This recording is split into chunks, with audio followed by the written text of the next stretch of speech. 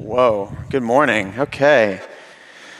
Welcome to the Parkway Church. My name is Jared Lawson. I am the pastoral resident here at Parkway, on staff here. If you're in the foyer, just get your coffee, make your way in here.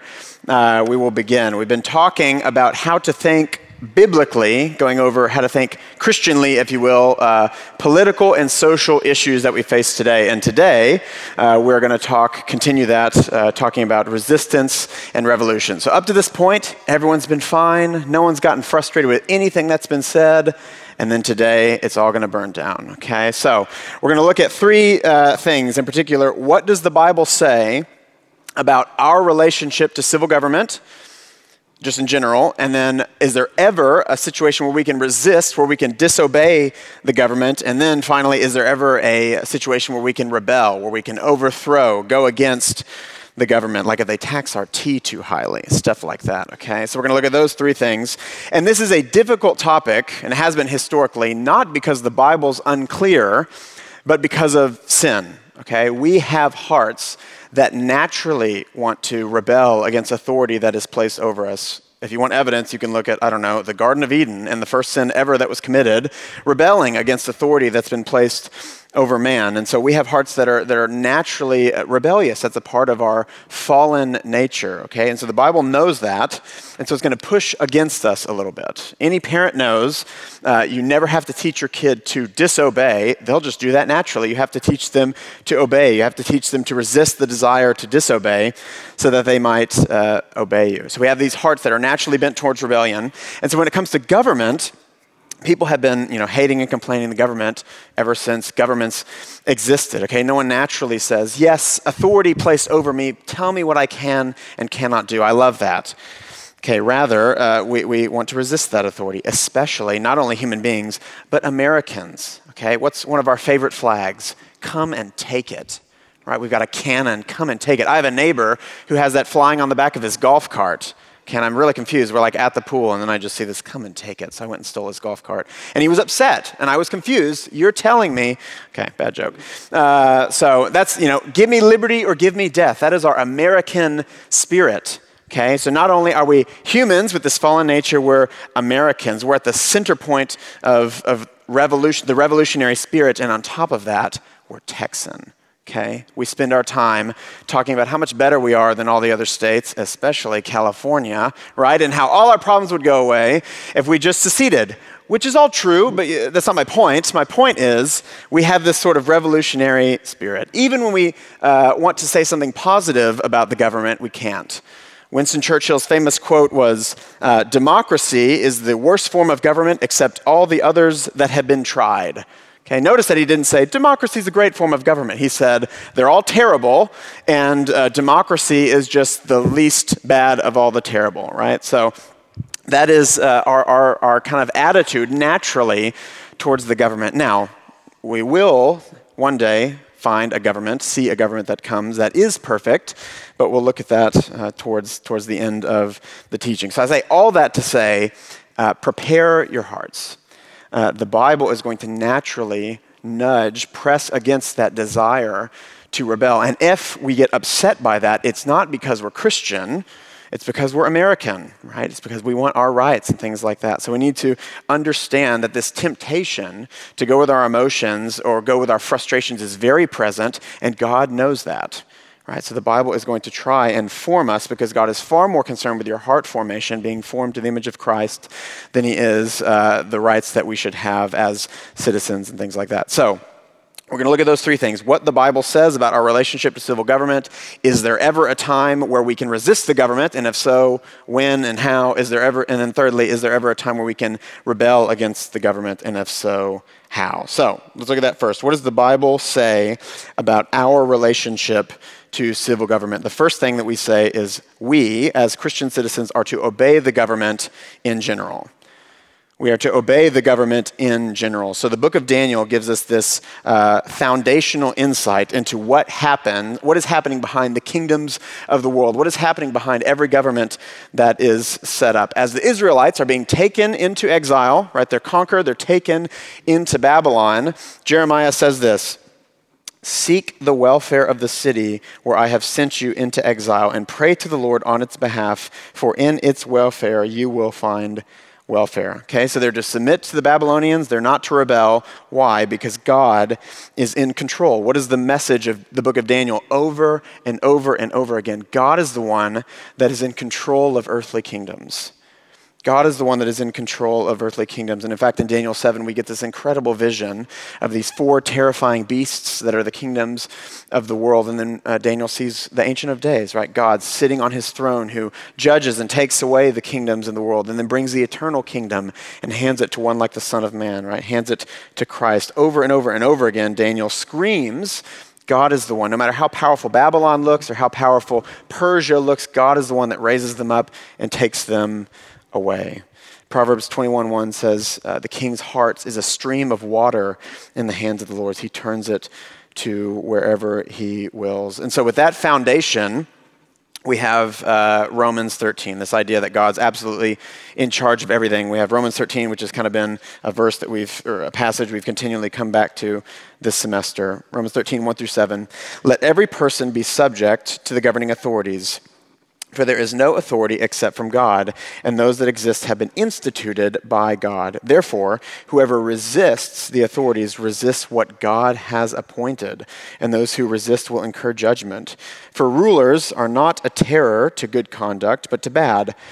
Would you have no fear of the one who is in authority? When you do what is good, you will receive his approval, for he is God's servant for your good. But if you do wrong, be afraid, for he does not bear the sword in vain. For he is a servant of God, an avenger who carries out God's wrath on the wrongdoer. Therefore, one must be in subjection, not only to avoid God's wrath, but also for the sake of conscience. For because of this, you must also pay taxes. Pay taxes, for the authorities are ministers of God, attending to this very thing. Pay to all what is owed to them, taxes to whom taxes are owed, revenue to whom revenue is owed, respect to whom respect is owed, honor to whom honor is owed. So we see there, God is the one who established government, right? God established government to restrain evil, to do good, and therefore obedience to government is obedience to God, and rebellion against government is rebellion against God. So why is the Bible okay saying to us, obey? Don't worry about anything else, just obey, because they know God's the one pulling the strings behind the scenes. Right? God establishes the government, he takes them away, so he just tells us, obey. 1 Peter 2, we see another important passage, 1 Peter 2, 13 through 21. Be subject for the Lord's sake to every human institution, whether it be to the emperor as supreme, or to the governors as sent by him to punish those who do evil and to praise those who do good. For this is the will of God, that by doing good you should put to silence the ignorance of foolish people. Live as people who are free, not using your freedoms as a cover-up for evil, but living as servants of God. Honor everyone, love the brotherhood, fear God, honor the emperor. Servants, be subject to your masters with all respect, not only to good and gentle, but also to the good and gentle, but also to the unjust. For this is a gracious thing when, mindful of God, one endures sorrows while suffering unjustly. For what credit is it if, when you sin and are beaten for it, you endure? But if when you do good and suffer for it, you endure, this is a gracious thing in the sight of God. For this is what you have been called to, because Christ also suffered for you, leaving you an example that you might also follow in his steps. So you see, Peter there says submit, says honor, and one of the key messages of the whole letter of 1 Peter is how to endure suffering well. How to endure suffering for Christ's sake. And so in that context, we see here to submit to human institutions. And then he turns to servants and says, submit to your masters, not only to the gentle, but to unjust as well. And then what's the example he says to follow? Christ's example. Right? No one has ever suffered more injustice than the only perfect human who's ever lived, right? And that's the example that we follow, Christ's example. So, pushing back against our desire to say, I only want to follow, the government when it's good or just or Christian or whatever, the Bible here just says submit. Right? Submit. Follow Jesus' example, right? It's similar to, if there's a marriage that's having trouble and the husband says, well, I'll love her when she finally submits to me. And the wife says, well, I'll submit to him when he finally loves me. Like you're worrying about the other person's responsibility. When the Bible talks to you, he says, love like Christ loves the church and says, submit. right? You're worrying about the wrong thing. And similarly here, if we say, well, when the government does its job and is good and pleasing to me, then I'll do what the Bible tells me to do, we're getting it backwards. Okay, so the Bible doesn't really give you those options. It simply just says obey. It doesn't say obey when the circumstances are pleasing to you. It just simply says obey. This includes our least favorite, paying taxes. Everyone's reaching for their wallets and purses. So I've heard some people say, taxes are unbiblical. We saw in Romans 13. Also pay taxes for the authorities, our ministers of God attending to this very thing. Pay to all who are owed, right? So Paul directly telling them, pay your taxes. When the Bible says a command, by the way, the reason it's doing that is because the people that the apostles are writing to aren't doing that thing. So when Paul writes to the Corinthians and says, don't get drunk on the communion wine, what is happening in the Corinthian church? They're getting drunk on the communion wine, right? That's why we have such tiny cups for our wine, okay? I'm just kidding. So, right, when Paul is writing to the Roman church and saying, submit, pay your taxes, there's at least a desire not to, that he's having to correct. So often our frustrations, that's exactly the same sort of frustration that the biblical audience is experiencing as well. So we need to realize that. Matthew 22, this is kind of the key verse for paying our taxes. Then the Pharisees went and plotted how to entangle him, Jesus, in his words. And they sent their disciples to him among with the Herodians, saying, Teacher, we know that you are true and teach the way of God truthfully and do not care about anyone's opinion, for you are not swayed by appearances. Tell us then, what do you think? Is it lawful to pay taxes to Caesar or not? Jesus, aware of their malice, said, Why do you put me to the test, you hypocrites? Show me a coin for the tax. And they brought him a denarius. And Jesus said to him, Whose likeness and inscription is this? And they said, Caesar's. And he said to them, Therefore, render to Caesar the things that are Caesar's, and to God the things that are God's. And when they heard it, they marveled, and they left him and went away. So, lest you think I shouldn't pay taxes to the government because they're going to use it for bad things, Jesus and Peter and Paul are paying taxes into a system that's also, some really bad stuff. I think Zach talked about this last week.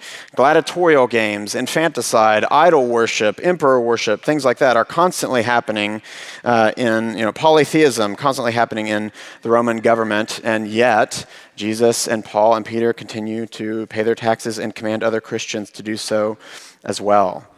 Now, just to clarify, if the government were to come to you and say, you give your money directly to Planned Parenthood, that's different. You can resist that, but you can't generally say, I'm not going to pay taxes because the government might use that to fund organizations like Planned Parenthood. You see the difference there? Someone comes to you directly and says, you directly give. So, this obedience that we see throughout the scriptures is a command to us specifically, or just especially, when we don't like it. When we don't like the fact that the government's telling us what to do. If we think the speed limit is too low, it's ridiculous. 30 miles an hour, are you kidding me? Look at this open road, I could just fly down. Do you get to just be like, dumb limit, and then just speed as fast as you can? No, you have to obey. Right? If you think taxes are too high, do you just think, too high, I'm not going to pay, I'm going to cheat on my taxes? No, you still have to submit, even when you don't like it. Right? During the Prohibition, the dumb laws outlawing alcohol, you can't say, dumb, drinking all I want, right? You've got a moonshine vault. I don't know how alcohol works. Still, yes, thank you. Now, if they would have said, you can't drink wine in communion, the one thing that's actually, commanded in the scriptures, then you can resist, but they made an exception for that in the Prohibition. So, you are allowed to not like a law. You're even allowed to critique a law, but you still have to submit to it. You still have to obey it. The Bible doesn't care if you agree with it or not. Okay, the Bible's simply just going to tell you to obey. So this is a similar situation that we face all the time in the church. There are people who want to volunteer, who will volunteer for a while, and then they'll step away, and we'll go ask, why don't you want to volunteer anymore? And they say, well, my heart's not in it anymore, so I don't want to be fake. We think, okay, so I'm confused. So you only are going to obey when you feel like the energy to obey, or you really feel, people that I went to college with are always, I know we're supposed to go to church, but, I have my quiet times, and church just feels so wooden, and I'm not really, all in with it, and so I don't want to be fake when I go. And they're getting it completely backwards. Begrudging obedience is better than disobedience, right? How would your boss react? I wasn't feeling work today, right? Do you treat your kids like that? They're not perfect little angels, so just not going to care for them today. Whenever I really feel loved by them, then I'll be their parent. No, right? It's the same with the government. It's not only when you love every law that's coming your way that you obey. The Bible simply says, obey. You obey and you wait for the feelings to catch up again. Remember, God is very aware of our natural bent to rebel against authority, and so the scriptures are going to try and conform us to the image of Christ. And so God is far more concerned with your heart formation. So, what does the Bible say about our relationship to civil government? 1, God has established the kingdoms of the world. Christian citizens are in general to obey and to submit to the laws of government, even when they don't like it. The reason we don't want to submit, the reason we want to speed on the roads, the reason we don't want to pay our taxes is because we have this nature that doesn't like authority, and that's what God cares about. That's what God wants to work on. So, generally what the Bible says. Now, next section, resistance. That's all great. Romans 13, that's, whatever. When do we get to resist the government? Well, here you go. So, resistance, kind of how I'm defining them. Resistance, by that I mean kind of a negative disobedience, right? A law is coming that is unbiblical or something like that, and you don't obey it, right? I'll define revolution as you're going after to overthrow. It's more positive, going after to overthrow the government. But resistance, when do we get to disobey a law? And specifically, the scriptures are going to tell us the general rule. You can and should disobey the government when the government is asking you to disobey God. You can and should disobey the government when the government is asking you to sin, when the government is asking you to disobey God. So we see a couple explicit examples throughout the scriptures. We see civil authorities telling the apostles not to preach the gospel. Matthew 28, we see the Great Commission. We all know the passage. All authority on heaven and earth has been given to me. Therefore, go and make disciples of all nations, baptizing them in the name of the Father and the Son and the Holy Spirit, teaching them to observe all that I have commanded you. Behold, I am with you always to the end of the age. And then Acts starts, and they start doing it, right? They start preaching the gospel. The Holy Spirit descends, they preach, people begin to become Christians, to join the church. And then in Acts 4, we see the council, the Sanhedrin, getting upset with this. Acts 4:18, so they called them and charged them, the apostles, not to speak or teach at all in the name of Jesus. So directly going against Jesus' command. And the high priest rose up, and all who were with him, that is the party of the Sadducees, and they were filled with jealousy, and they arrested the apostles and put them in public prison. And when they had brought them, they set them before the council, and the high priest questioned them, saying, we strictly charged you not to teach in this name, and yet here you have filled Jerusalem with your teaching, and you intend to bring this man's blood upon us. But Peter and the apostles answered, we must obey God rather than men. That can be the title of this section. When can we resist the government? We must obey God rather than men, when that is the kind of mantra. And when they had called the apostles, they beat them and charged them not to speak in the name of Jesus and let them go.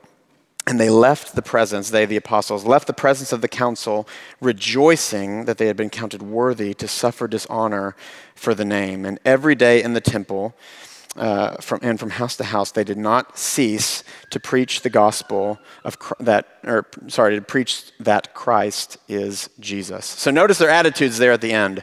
There is not capitulation. They don't say, fine, if you're going to beat us, we won't preach Christ anymore. And there isn't begrudging obedience. So they don't say, well, Jesus told us to, so we have to. And they do it quietly. Rather, there's joy as they preach the gospel, knowing that they're going to endure suffering, and they rejoice at the suffering. So they resist, they disobey when they're being asked not to preach the gospel.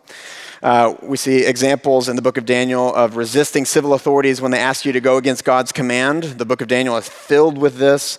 In the first chapter of Daniel, we see Daniel and his buddies, Hananiah, Mishael, Azariah, who will have their names changed to Shadrach, Meshach, and Abednego, which is what we know them by because of Veggie Tales. They're asked to eat food that is unclean, to be brought before the king, kind of served in his courts.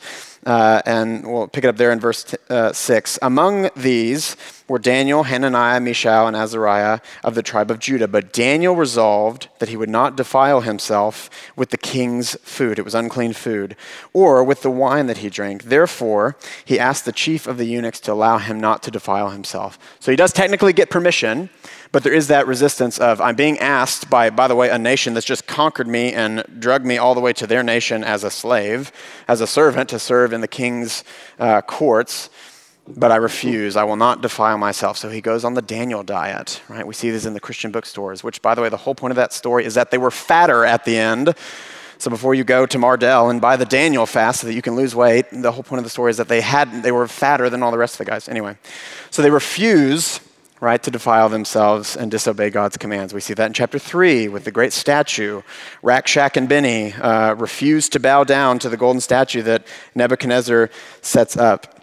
King Nebuchadnezzar made an image of gold, and the herald proclaimed, "You are commanded, O peoples and nations and languages, when you hear the sound of the horn and the pipe and the lyre and the trigon," don't know what that is, Tim, the harp and the bagpipe, apparently there's Scottish people there, and every kind of music, you are to fall down and worship the golden image that King Nebuchadnezzar has set up.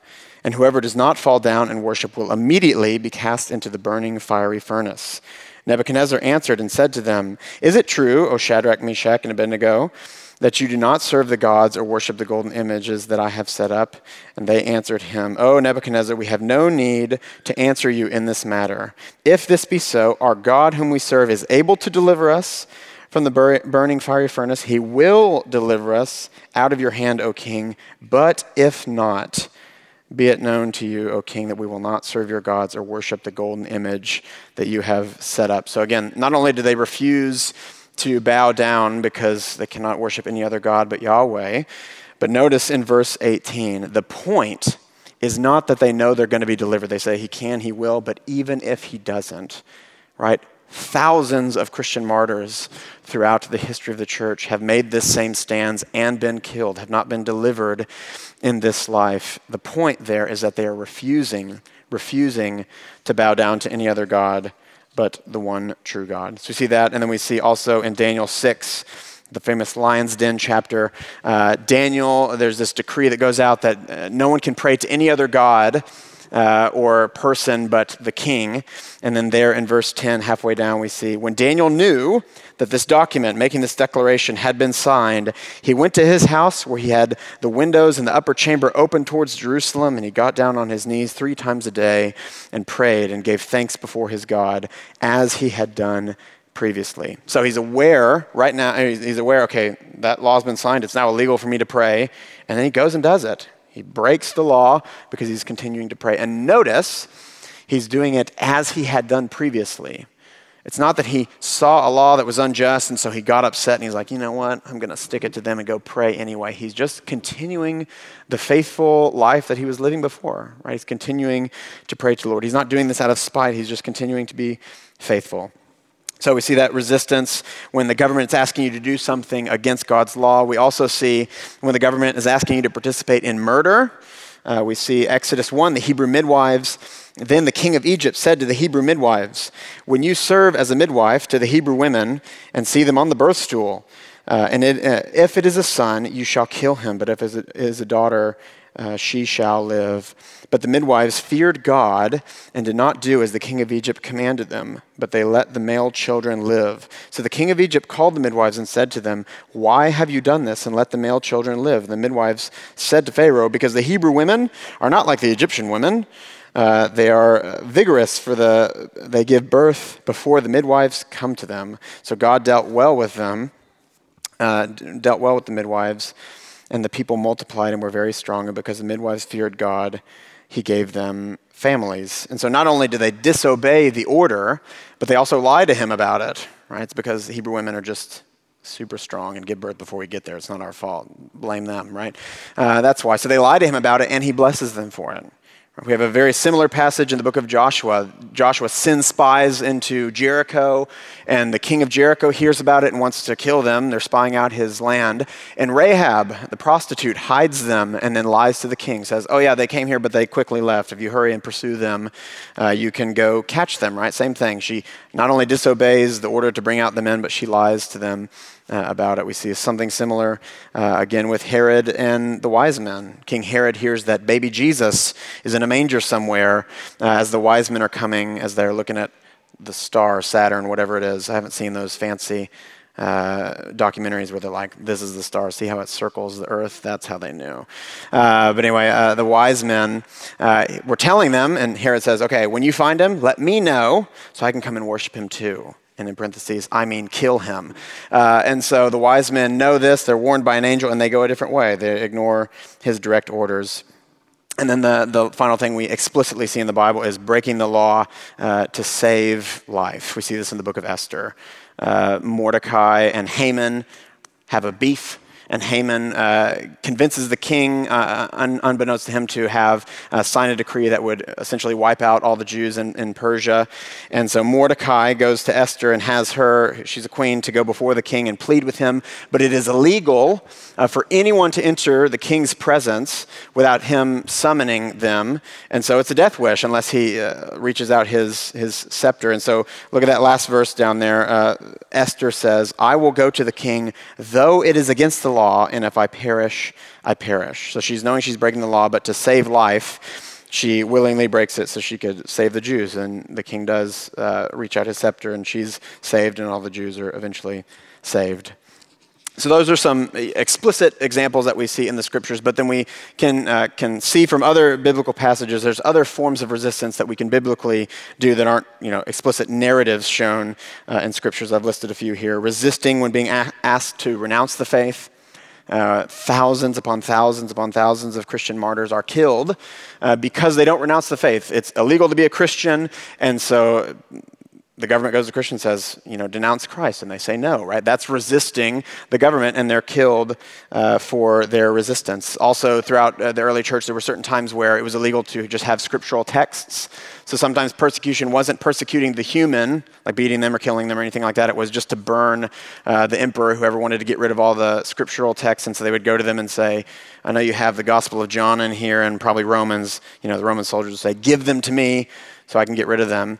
And so they would either resist, and they would be harshly treated, they'd be beaten, thrown in prison for that, or the more shrewd people, knowing that the soldiers couldn't really read, would give them like a medical textbook and be like, that's Revelation, set it on fire, have at it. Right, so resisting when asked to renounce the faith. You can resist when you're being asked to do something unjust. So if you're a business owner in Jim Crow South and it is illegal for you to serve black people because of their race, you can resist that, right? That's an unjust law. You cannot participate in sin if the government is asking you to. And then resisting to protect life or to love your neighbor. The classic example is hiding Jews from Nazi Germany. Again, that's illegal if you're, in Germany, not delivering the Jews to be killed. But if you're hiding them, right, that's resisting because of love of neighbor, to protect their life. We see Billy Graham, when he was preaching in the 50s, all throughout the South. Again, there's segregation, government-mandated segregation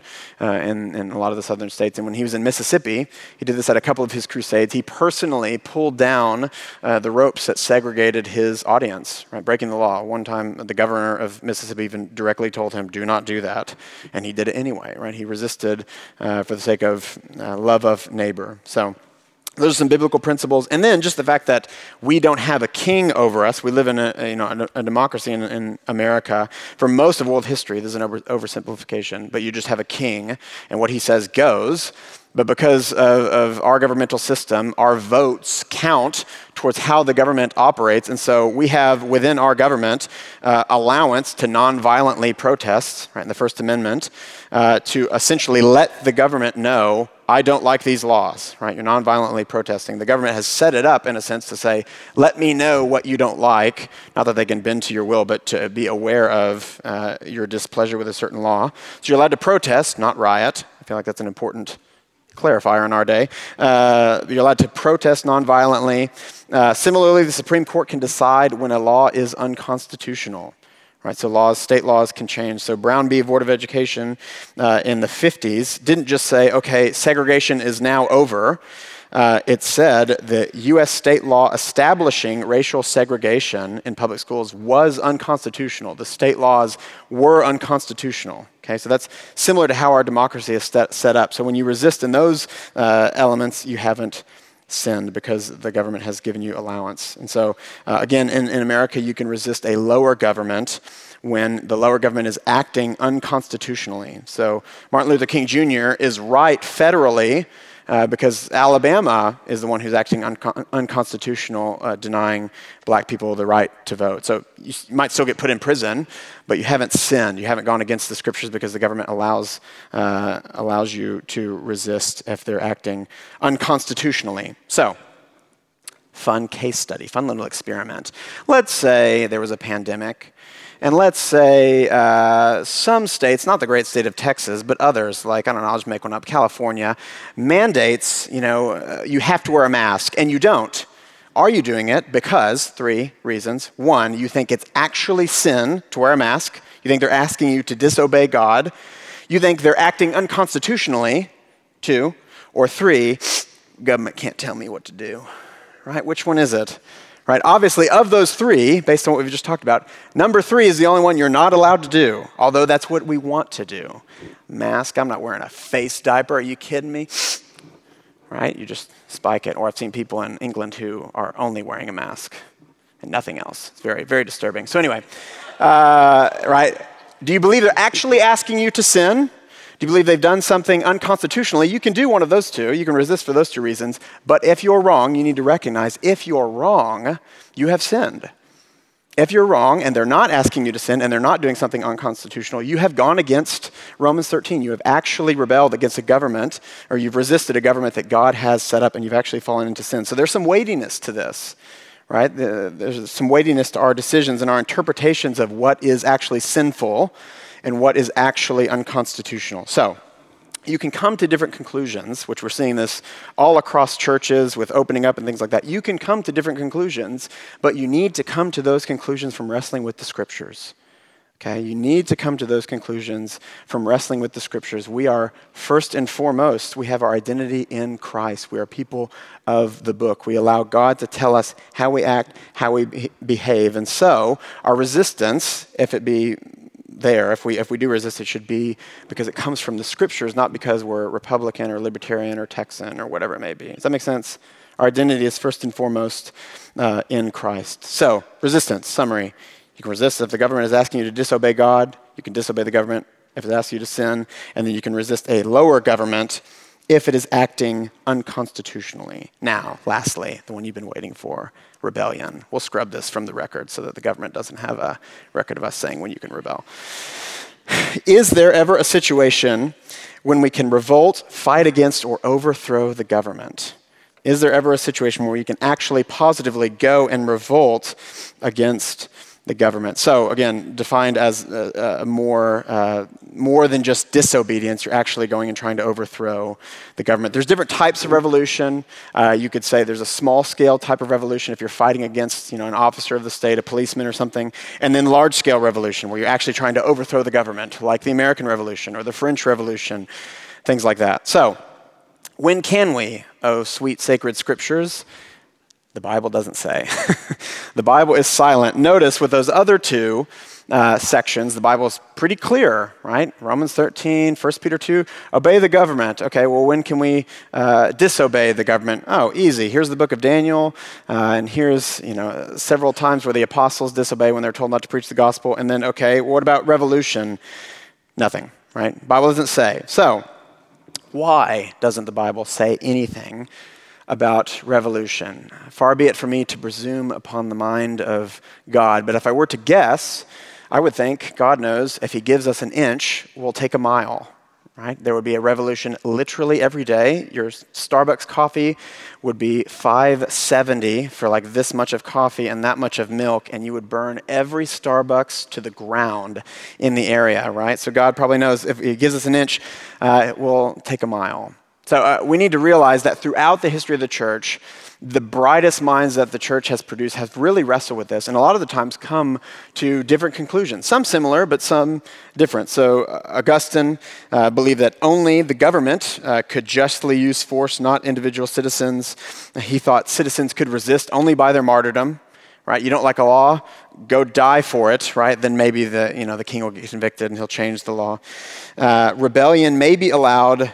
He also said rebellion may be allowed if the law forces citizens to commit unjust or impious acts. So a little confusing. He seems, I'm not quite sure what his explicit view is there. It could be, it's up to interpretation. And then he's the first one to say an unjust law is no law at all, which we know mainly from MLK, quoted this quite a bit. Thomas Aquinas, another brilliant mind in the history of the church, had the idea that, natural law, there's a natural law that's given man these inherent rights. So a law is unjust and should be disobeyed when it's not rooted in natural law. But he would still argue that citizens should only disobey unjust laws, only resist. They should never rebel. He would argue that. He also argued that in extreme cases, if rebellion is necessary, it's subordinate government officials that could do the rebelling, not the actual citizens. We'll see John Calvin has a similar idea as well. Martin Luther, not Martin Luther King, Martin Luther, the original. Whenever there was the Peasants' War, the German Peasants' War, he sympathized with a lot of the peasants' grievances. But when they rebelled against the princes, he told the princes, you can put this rebellion down, right? They've stepped out of line in this great rebellion. John Calvin, again, like Aquinas, thought lower magistrates should fight against higher magistrates when they're acting tyrannical. We'll see some of this when we look at the Founding Fathers, because they're committing a crime against the citizens under their care. So the lower magistrates who are caring for these people, if higher magistrates are committing crimes, they should rebel to protect the citizens. But individuals were not to rebel or overthrow the government because God is the one who removes kingdoms. God's the one who's sovereign over kingdoms. And then the Scottish reformer, John Knox, everybody's favorite, said it was sinful basically not to rebel against a tyrant. Okay, so you get the total opposite. But he was Scottish. They all paint their faces blue and scream freedom all the time. So you throughout church history, you have some similarities, but then some people who are all over the map. So just recognize this is difficult. But basically, everything is going to come down to how do you interpret Romans 13 and 1 Peter 2? How do you interpret Romans 13, that long passage we looked at earlier? You need to understand the cultural context that Paul is writing in. As Paul is penning that letter to the Roman church, does anybody know who? I probably have it in your notes, so it's not impressive if you yell it out. But does anybody know who was the emperor at that time? Maybe I don't have it in your notes.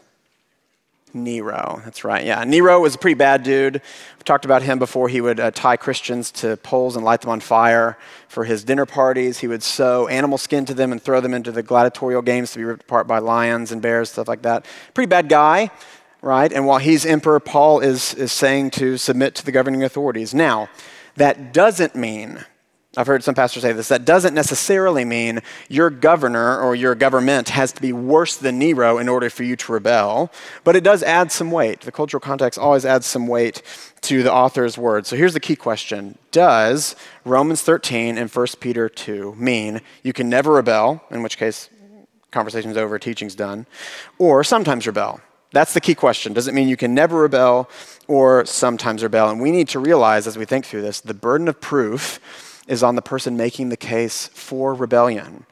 Romans 13 says obey, and 1 Peter 2 says submit. So if you're making a case for rebellion, you need to realize the burden of proof is on you to make that case well.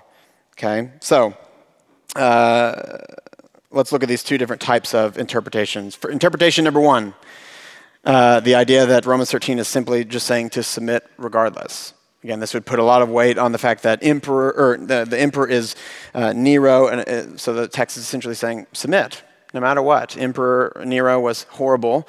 Paul wrote this, and then Paul was killed by Nero, and so was Peter, and so was all the other apostles. So clearly the Bible is just saying basically submit regardless, and that's kind of the first way to interpret Romans 13. And there's not much more you can say about it. Don't rebel. Cool. Have a nice day. Like, great. Okay, we'll submit for the sake of Christ. And if we're killed, we're killed.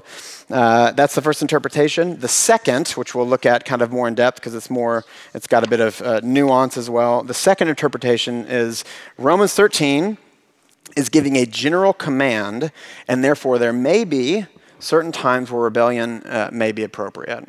Okay, it's a general command to obey the government, and so there still may be times when rebellion is appropriate. So similar to when Jesus says, we talked about this last week as well, when Jesus says, give to the one who asks of you, we take that as a general command. If someone comes to you and says, can I have money to hire a hitman to kill my neighbor, right, what do you say? How bad's your neighbor, right? You dig a little, no, you say, no, okay, I'm not going to help you kill somebody, right? Though they're saying give, and Jesus says give, and doesn't give any clarifiers whatsoever, right? We take into other biblical passages knowing that's not great, right? The Bible says don't lie, but also says love your neighbor, right? And so we saw explicitly earlier the Hebrew midwives, they disobey and lie to Pharaoh. Again, when the Nazis are coming for Jews, if you're hiding Jews in your home, you lie because of love of neighbor, right? So there's your 15th Nazi example. We're always picking on the Nazis, all right? And they just make it easy for us. So, by the way, we have a blog on this, I think it's called A Theology of Lying, that digs into that if you're more interested in that idea of how to wrestle with those different biblical texts. And so a simpler way to say this would be rebellion is appropriate when breaking Romans 13 allows you to keep more rules in the Bible.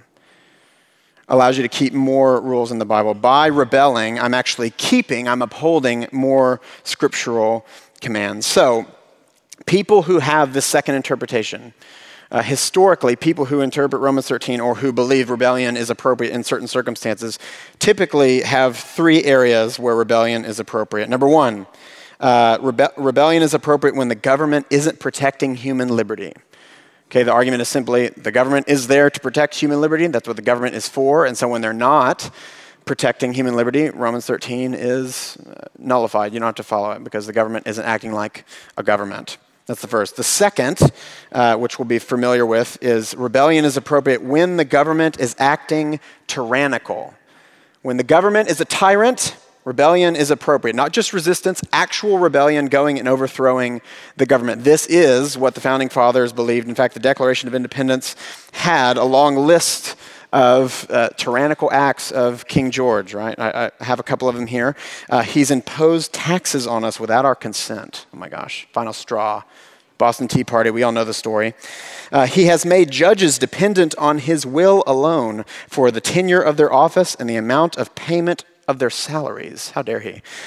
Tyrannical acts of King George, right? He has kept among us in times of peace standing armies without the consent of our legislatures, right? So that was their understanding. He is tyrannical, therefore we should overthrow him. It is good and right for us to overthrow King George. The logic behind this is a tyrannical government is not a government. It's a gang masquerading as a government, and therefore the people should be protected from that tyrant in the same way you would be protected from a thief or a murderer or something like that. That's the logic behind this. That, again, is the logic of the Founding Fathers. King George is oppressing the people, and so we, as the kind of lower governing bodies of the colony, should rebel to protect the people because he's acting tyrannical. Now, we love the Founding Fathers. I love the Founding Fathers. Their wigs are beautiful. But before we fist pump, and before we enter into a congregational pledge of allegiance, that is the exact logic, the exact same logic as the Black Panther Party when it was originally organized. The Black Panther Party, which was originally called the Black Panther Party of Self-Defense, was organized to protect the black community against what they thought was tyrannical police brutality. Same logic. Government is tyrannical. We, therefore, will start a sort of rebellion to protect our community. And that is also the same logic of many of the BLM riots that we've seen over the past few months. There was a very famous viral video that was celebrated on talk shows and was talked about on news organizations of Kimberly Jones, who had this long rant saying that there's this social contract between the government and its people. And once that contract is broken, the people are no longer required to submit to that government, and therefore riots are fine because the government's the one that broke the contract. Okay, you might think this is ridiculous. Those are two totally different situations, which may be the case, but it's the same logic. When the government is acting tyrannical, we don't have to follow what they say, and we can kind of do whatever we want. We can rebel and overthrow them.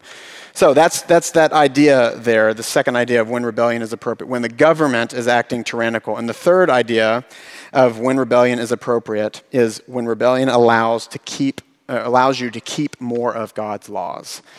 Rebellion is appropriate when we are keeping more of God's laws, basically saying I'm keeping actually more of God's laws by rebelling. So again, Nazis. Right, they're killing millions of Jews. It's good and right for us to go overthrow them because we're protecting life, we're loving neighbor, we're doing all these other things that the Bible says by actually going and overthrowing the government. So those are kind of historically when people say there is a small window of when rebellion should be allowed. Those are their three kind of ideas. When the government isn't protecting human liberty, when the government is actually tyrannical, and then when actually I'm keeping more of God's laws. We see Dietrich Bonhoeffer, was a Lutheran priest during the Nazi regime, who's actually killed for his efforts of overthrowing the Nazi government, had that same conviction. He's keeping more of God's laws by going and trying to overthrow the Nazi government. So within this, if you fall within this second interpretation, that's great. If you've wrestled with the scriptures and you fall within this interpretation, but again, you need to realize how much weight you're putting on your interpretation of when someone is tyrannical, of how much taxation is too much, and you need to feel the weight of if you're wrong, you have broken Romans 13, you broke in 1 Peter 2, you sinned not just against your government, but you are standing in rebellion against God. If you rebel, and you're wrong, the government isn't being sinful, things like that. So you need to feel a bit of that weight. It's fine if you're wrestling with the scriptures, but we need to, again, realize where the burden of proof is. The Bible is just going to say obey. Romans 13 doesn't even say obey unless they're asking you to disobey God. It just says obey, right? We get that from other passages, so we need to recognize where the scripture is actually putting its weight and realize the consequences of being wrong, okay? Wrong is sin. Right? Romans 13 clearly lays out if you do this and misstep, right, you're not actually just rebelling against the government, you're actually rebelling against God, therefore obey, right? We need to understand kind of the weight behind that. So those are that's the biggest determining factor. How are you going to interpret the Bible on this?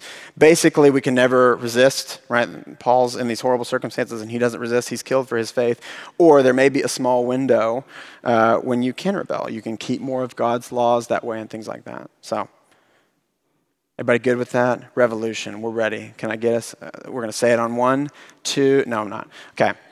Everybody good and mad? You're probably thinking, I can think of one authority I'd like to rebel against. Well, joke's on you. I don't have any authority. Basically an intern, okay? So there is a way to hear all these things and view Romans 13, view 1 Peter 2 as just simply, I'm just going to have to white knuckle this. I'm just going to have to grit my teeth and submit, and it's going to be horrible, and I'm going to hate the government, and I'm going to have to submit because the Bible tells me to, and then one day I'll die and get relief, right? That's similar. That's how we can view it. It's just fine. I'll do what God says, right? This begrudging obedience. And the only really way we can feel that is if we've forgotten the gospel, right? Because the gospel doesn't say, follow these rules and hate life. The gospel says you have been given a living hope that you not only look to in the future, but you experience now. Right? You've been given a peace that surpasses all understanding, that no matter what happens in this life, there's a resurrection, there's a life to come. You've been given a confidence that your God is the king of the universe, and he raises and takes away kingdoms as he wills. And that's your God and your king and your loving father.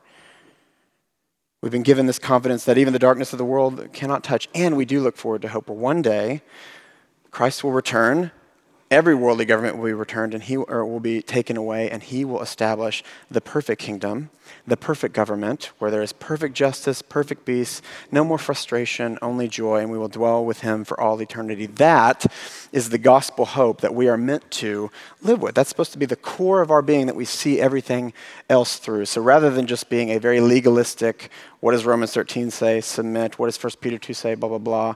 Or, is there ever a chance to rebel? We're meant to view that through the lens of the gospel, that our king is the one in charge. So no matter the sufferings and situations, we have hope. Right? That the government above us that might be bringing the oppression isn't the ultimate one in control. Rather, our God is the ultimate one in control. Amen? 2 of you. Great. Let me pray, and then we'll have questions. Father, we love you. We thank you that you are the one in control. There's nothing that anyone can do outside of your sovereign hand, and you tell us in your scriptures that you work all things for good. We know how the story ends. As dark as it might be, as dark as the valley of the shadow of death is, you are with us. You're our good shepherd who care for us, you watch over us, and one day you will bring your perfect kingdom where we will live with you for all of eternity in perfect joy and perfect peace and perfect love. So we praise you for who you are. We praise you for the reality of the gospel and pray that it would continue to transform our hearts. We love you and pray in your son's name. Amen.